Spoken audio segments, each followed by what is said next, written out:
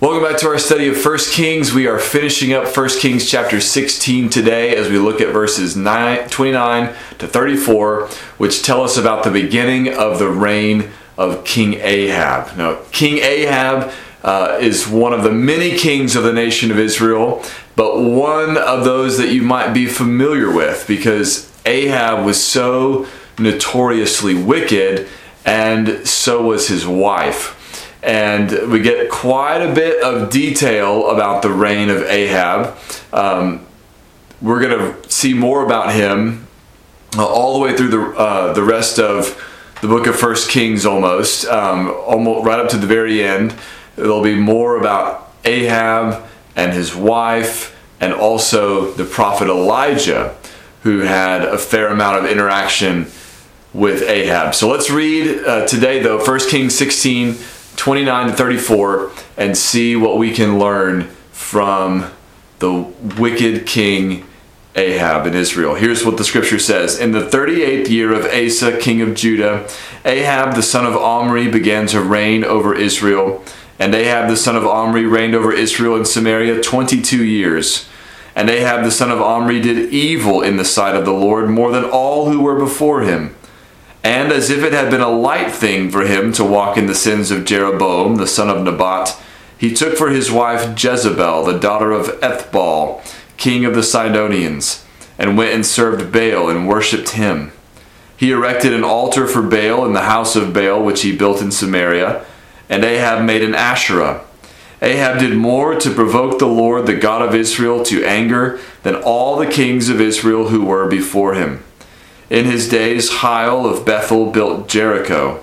He laid its foundation at the cost of Abiram, his firstborn, and set up its gates at the cost of his youngest son, Segub, according to the word of the Lord, which he spoke by Joshua, the son of Nun. So Ahab continues the downward spiral that we have been seeing in Israel's history, and in particular among Israel's kings. Remember when Israel split off from Judah, when God gave the 10 tribes that make up the kingdom of Israel, when he gave those to Jeroboam, Jeroboam sinned against the Lord by establishing idolatry, crafting a golden calf to go in the north and south parts of his kingdom in Dan and Bethel, so that people would no longer go to Jerusalem and worship the Lord there as they were supposed to and instructed to in the law, because he was afraid that if they kept doing that, then they would return to Rehoboam, the king of Judah, who was Solomon's son, and would no longer follow Jeroboam as their king. But he sinned and set a pattern of sin that the kings of Israel follow after him. And so we've seen king after king that has been wrapped up in idolatry, just as Jeroboam was. The last king that we saw was a king named Omri. And we were told in verse 25 that Omri did what was evil in the sight of the Lord, and did more evil than all who were before him. For he walked in all the way of Jeroboam, the son of Nebat, this is verse 26 now, and in the sins that he made Israel to sin, provoking the Lord, the God of Israel, to anger by their idols. So Omri not only walked in the same sins as Jeroboam, not only continued the idolatry that Jeroboam had established, but he did even more evil than all who were before him. So he was even worse than Jeroboam. And now we read the same thing about Ahab, who's Omri's son. So Omri took things to an even lower level, sinned to an even greater degree than Jeroboam had, and now Ahab takes things even lower than Omri had. As verse 29 says, in the 38th year of Asa, king of Judah, Ahab, the son of Omri, began to reign over Israel. So Asa is still king in Israel. Remember, he reigned for something like 40-something years over Judah. And now Ahab is king of Israel. Omri, his father, had been king of Israel, but he died. Now Ahab is king of Israel.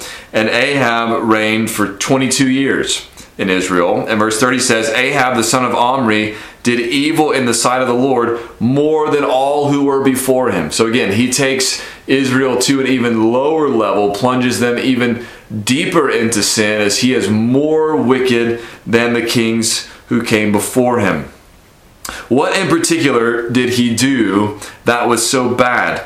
Well, look at verse 31. It says, "And as if it had been a light thing for him to walk in the sins of Jeroboam the son of Nebat, he took for his wife Jezebel, the daughter of Ethbaal, king of the Sidonians, and went and served Baal and worshipped him." So it says, essentially it says, as if it wasn't bad enough to do what Jeroboam had done, here's what Ahab did. Ahab did even worse than Jeroboam had done. Yes, Jeroboam had established idolatry in Israel, essentially crafted his own rival religion to keep people from worshiping the true God in the place where God had commanded them to worship at the temple in Jerusalem. Worse than that, Ahab goes and takes for himself a woman named Jezebel as his wife. Now, Jezebel is a name you're probably familiar with because she also is notorious. She was extremely wicked, and we'll hear more about her later as the story of 1 Kings goes on. But she was a wicked woman. This is a wicked wife that Ahab took for himself.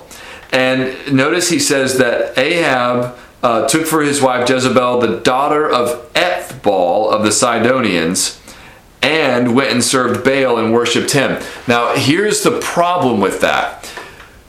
God had told his people when they came into the promised land, he told them, and you find this in Exodus 34 and Deuteronomy 7, he told them not to intermarry with the people from the nations that they were taking over the land from, because those nations have been worshiping idols. And what would happen would be, if the Israelite men married the women from these other idolatrous nations, what would happen would be that those women would lead those men to worship their idols, and that would be bad. So, for example, Deuteronomy 7, it says this: "When the Lord your God brings you into the land that you are entering to take possession of it, and clears away many nations before you, the Hittites, the Girgashites, the Amorites, the Canaanites, the Perizzites, the Hivites, and the Jebusites, 7 nations more numerous and mightier than you, and when the Lord your God gives them over to you and you defeat them, then you must devote them to complete destruction.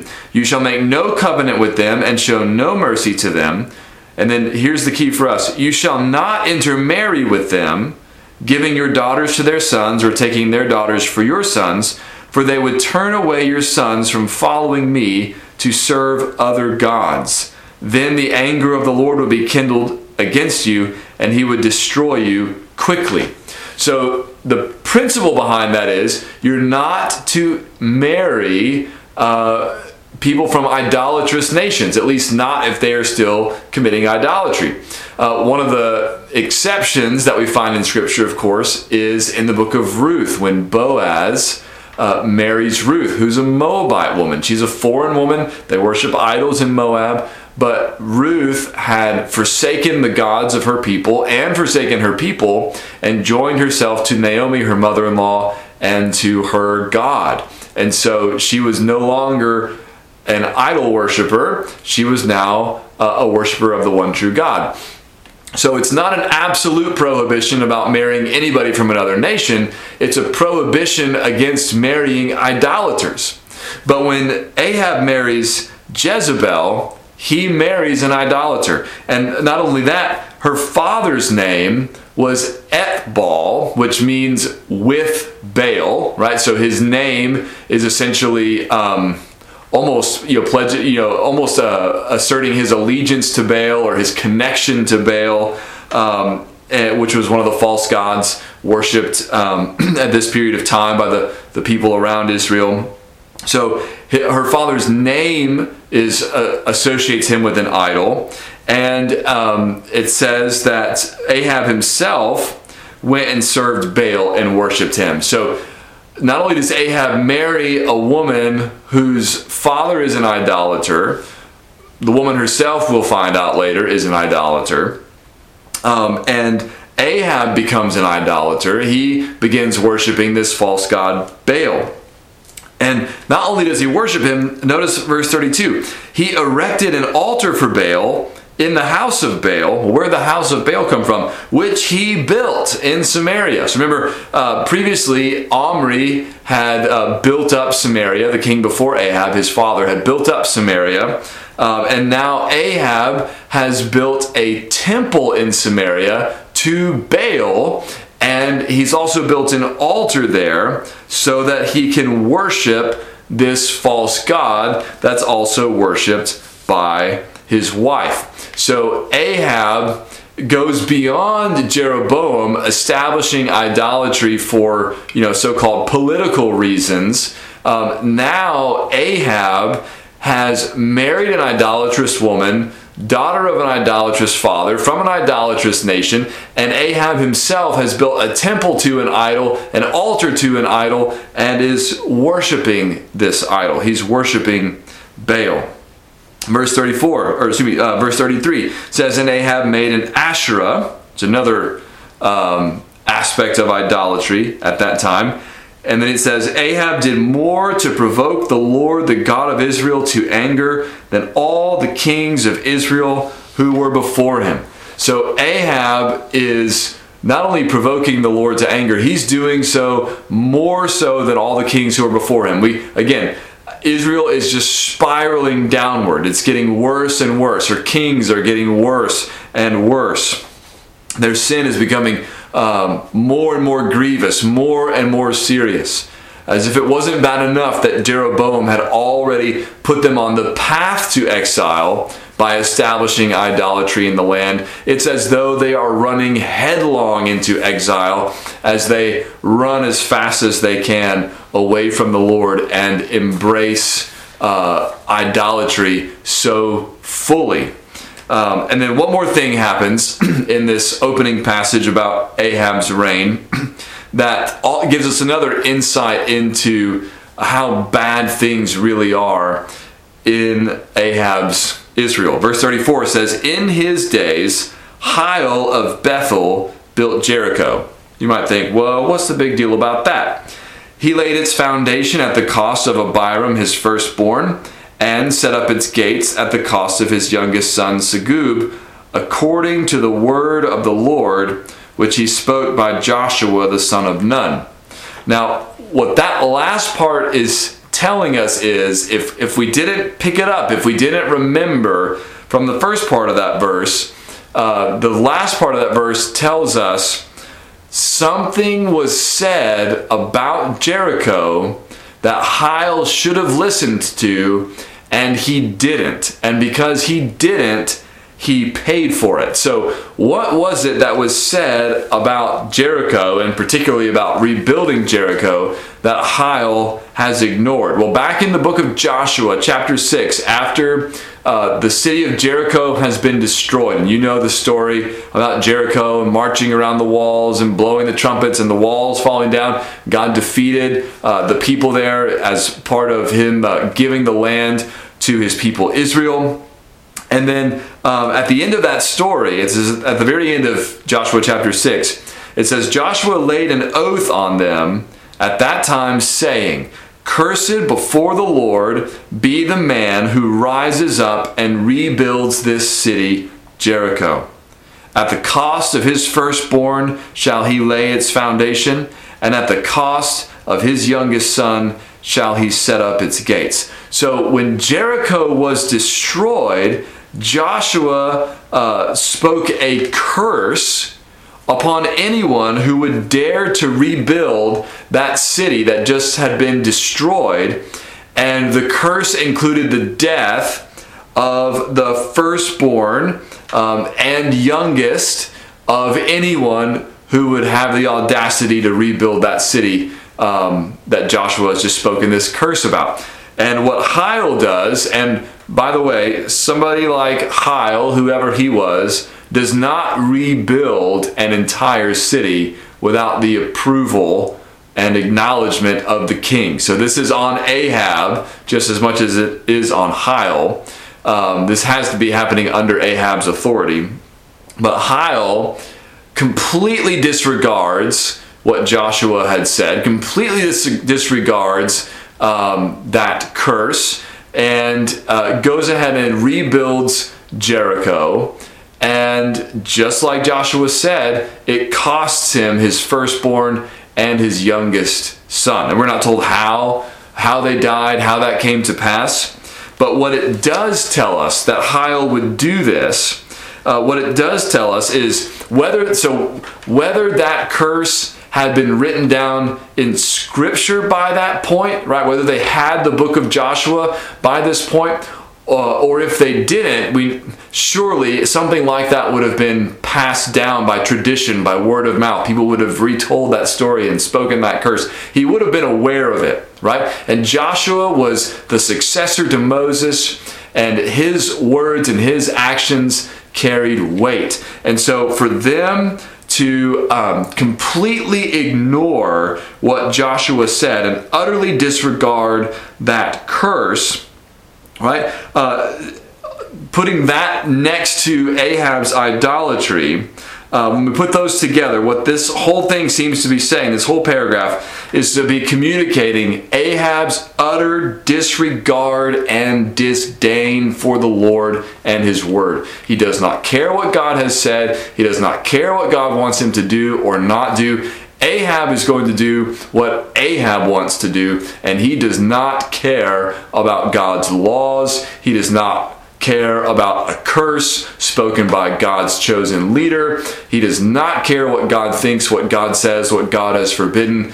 Ahab's going to do what Ahab is going to do. And as a result, Ahab is going to be in big, big trouble, right? God is not going to let such high-handedness, such arrogance, such rebellion, such wickedness go unpunished. Ahab is going to suffer the consequences. And when we look at someone like Ahab, we might see a little bit of ourselves in him. Hopefully not too much, right?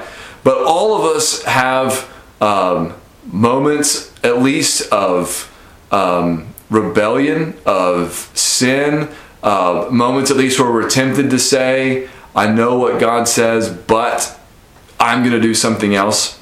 Ahab's story is a warning for us in those moments, in those temptations, that to remind us of what the consequences of acting on those temptations, acting on those temporary feelings, what those consequences are, and reminding us why we want to avoid them.